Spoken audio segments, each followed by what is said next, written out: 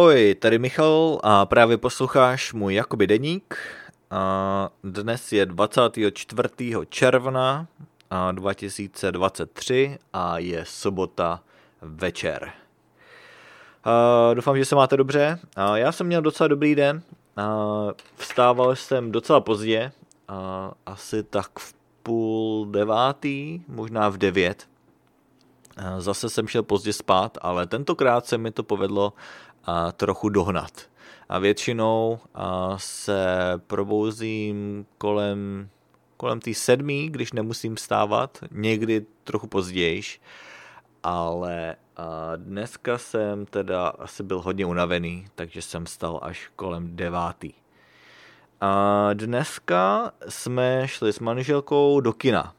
Zase jsme šli do kina.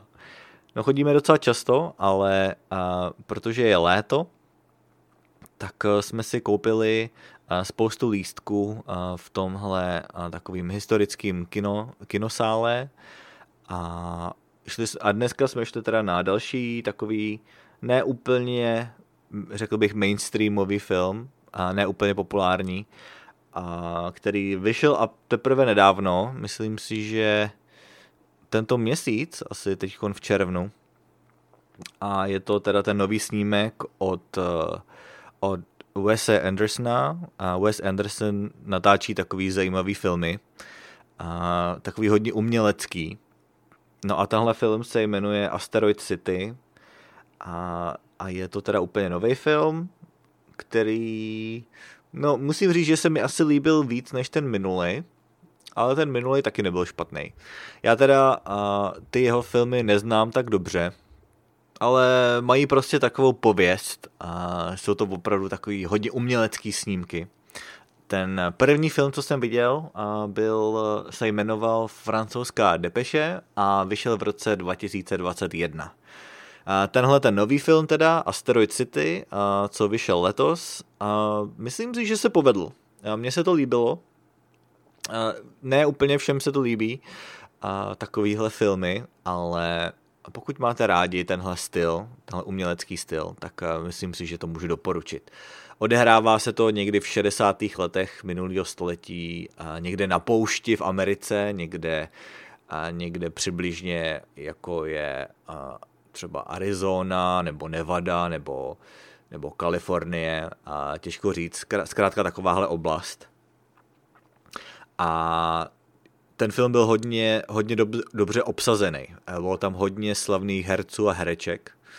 Například tam byla Scarlett Johansson, byl tam Tom Hanks,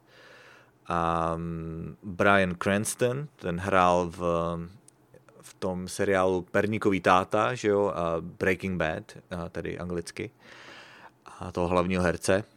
Edward Norton, kdo tam byl dál? Objevil se tam dokonce i William Dafoe, Steve Carell a spoustu dalších jako velkých jmen. Takže už jenom proto to je docela zajímavý film, že tam hráli spoustu takových menších rolí, ale myslím si, že se to povedlo.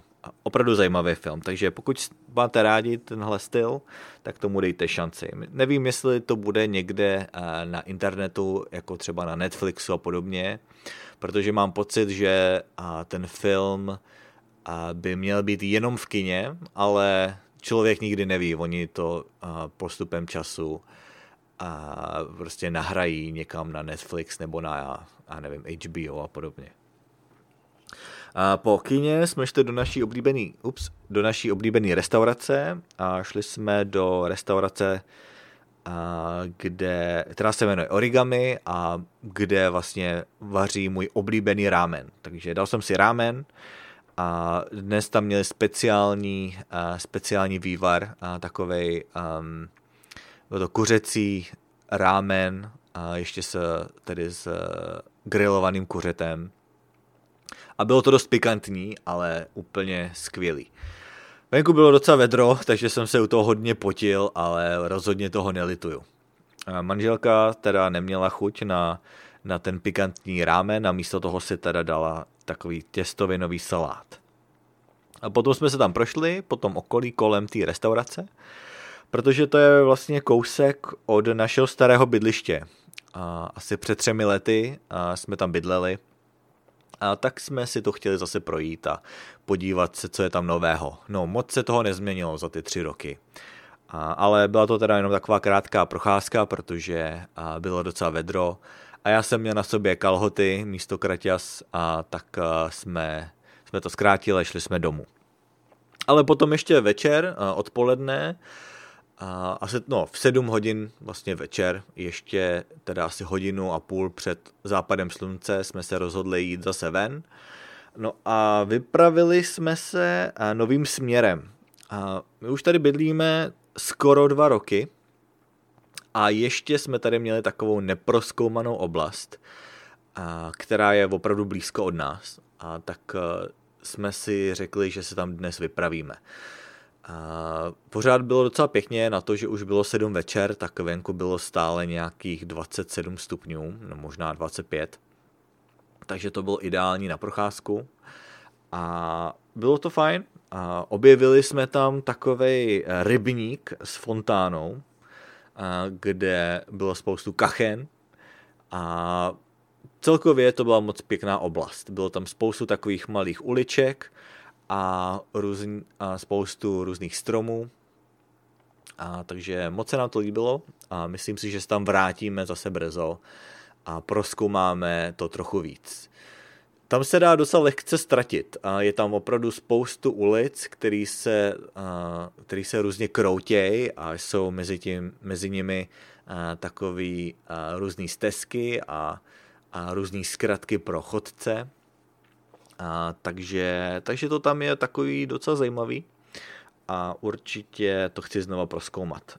Takže to je asi tak všechno, co jsem vám chtěl dneska říct. A to byla teda sobota 24.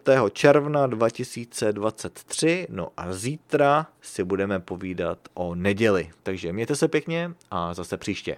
Ahoj.